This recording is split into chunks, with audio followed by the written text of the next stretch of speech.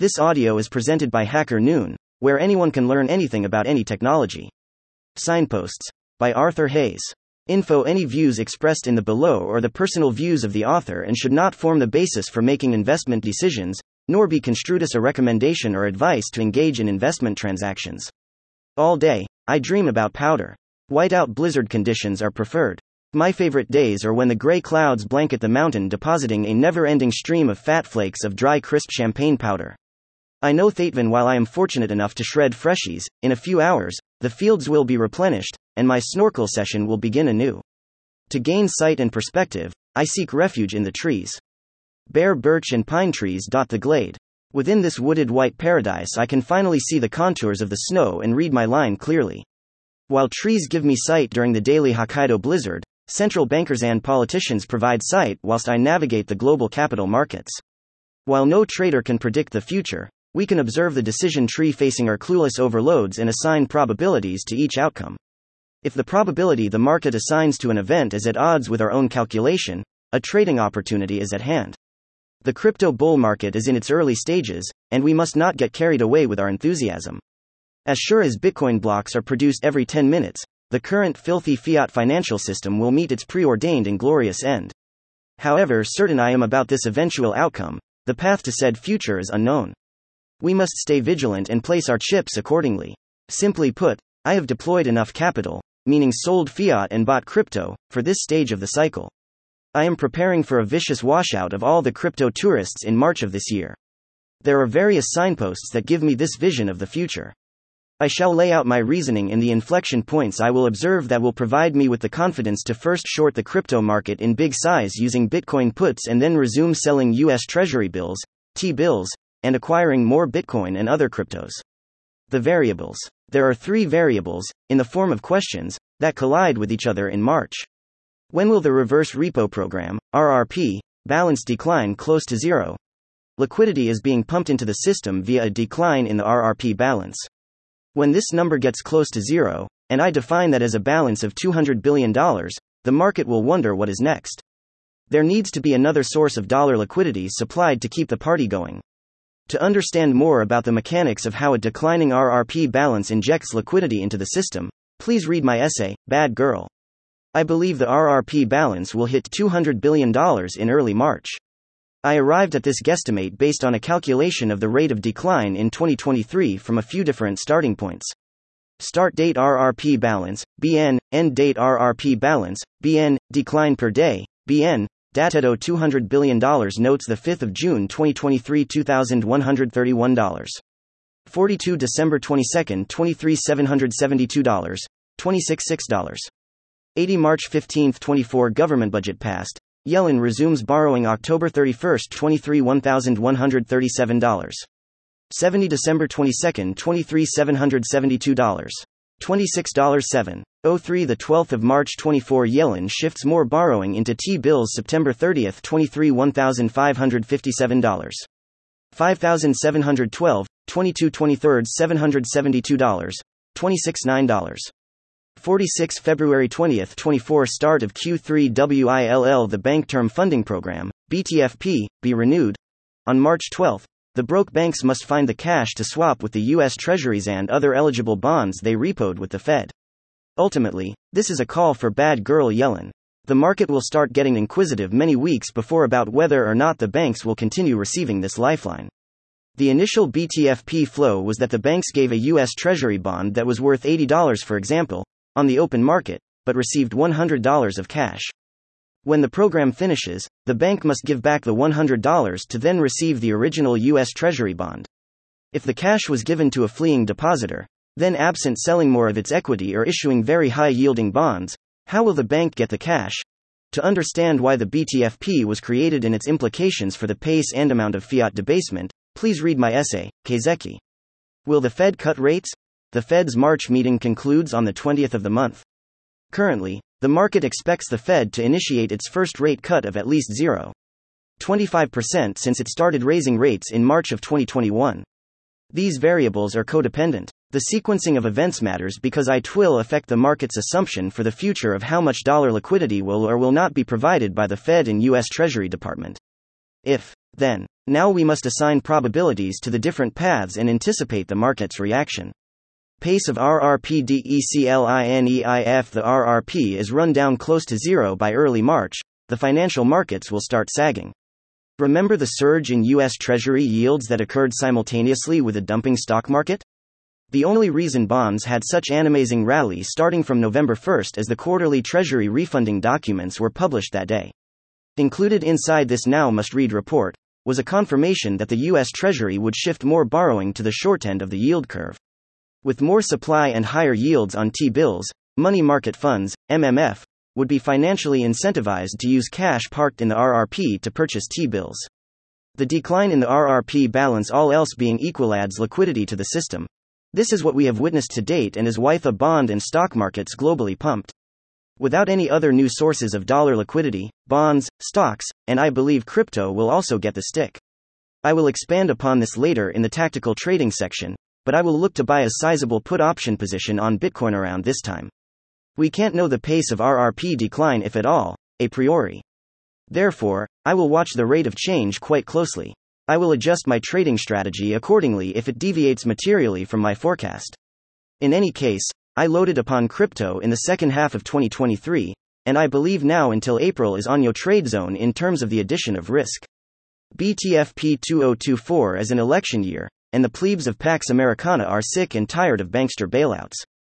Therefore, I believe Yellen, to project an air of confidence in the strength of the American banking system, will not renew the BTFP. However, once a few sufficiently large non-TBTF banks are forced into receivership because their equity falls close to zero, wiping out necessary regulatory capital, bad girl Yellen will hang up her stilettos and put on her knitted slippers, thus transforming into Grandma Yellen. Grandma Yellen will hand out the sweet, sweet sugar of printed money to her wayward banking grandchildren in the form of a renewed BTFP. The combination of a lack of liquidity gushing from the RRP and the lack of printed money to cover the bond losses on the non-TBTF banks' balance sheets will decimate the financial markets globally. The market must bring pain upon financial asset holders to force the Fed and Treasury back into the business of printing money. This is a correlation. One moment. All assets, including crypto, will fall together as the market hyperventilates at the prospect of the free market working once more and cleansing the system of insolvent banking institutions. March FOMC meeting. The BTFP expires on March 12, and the Fed rate decision is announced on March 20. There are 6 trading days between these two crucial decision points. If my forecast is correct, the market will bankrupt a few banks within that period, forcing the Fed into cutting rates and announcing the resumption of the BTFP. Technically, the U.S. Treasury cannot lend money to banks, that's the job of the Fed. But suppose the Fed loses money by accepting collateral worth less than the dollars provided. In that case, those losses flow through to the Treasury, and ultimately, the American taxpayer, as the Treasury must borrow more to fund losses at the Fed. Bitcoin initially will decline sharply with the broader financial markets but will rebound before the Fed meeting. That is because Bitcoin is the only neutral reserve hard currency that is not a liability of the banking system and is traded globally. Bitcoin knows that the Fed always responds with a liquidity injection when things get bad. It might be called something new to confuse those who get their news from TikTok, but rest assured Bitcoin knows printed money in whatever guise is always printed money. Therefore Bitcoin will rise sharply before and into the Fed's eventual capitulation to restarting money printer go BRRR. The other side, if I'm wrong, the following magic will occur. 1. The RRP will decline slowly, and that liquidity will continue to prop up the financial markets late into the second quarter. 2. Yellen will communicate that the BTFP will be extended well before March 12. 3. The Fed's March meeting decision then becomes irrelevant. Whether they cut, hold, or raise, the net effect based on any of those outcomes, combined with all the other ways in which the Fed and Treasury are adding dollar liquidity to the market, remains stimulative. If the RRP rate of decline is slower than anticipated, I will not put on my put position at the beginning of March. Then, the date Yellen communicates that the BTFP will be renewed, is when I exit the no-trade zone. I will resume selling T-bills for Bitcoin and other cryptos. Tactical trading decisions. Let's move back to my base case of RRP exhaustion by early March, the BTFP being cancelled on the 12th only to be reinstated by the 20th, and a Fed rate cut. Now I will expand a bit on my trading plan. Bitcoin PUTSA. As many of you know, I have a diverse crypto portfolio. My biggest positions are Bitcoin and Ether, representing approximately 70% of my portfolio. The other shit coins I own are much less liquid, and in particular, the liquidity of the derivatives on these shit coins is poor. Therefore, if I want a liquid macro crypto hedge, I must use Bitcoin derivatives. I use the word hedge, but this is a trading position. The trade setup I'm describing will take only a fortnight to resolve itself. Because this is a trade, I will use options, which allows me to know a priori my maximum loss, the premium paid for my puts. A bonus feature is I don't have to monitor liquidation levels like I would if I traded a perpetual swap or futures contract. I expect Bitcoin to experience a healthy 20% to 30% correction from whatever level it has attained by early March. The washout could be even more severe if the slate of US-listed spot Bitcoin ETFs has already commenced trading.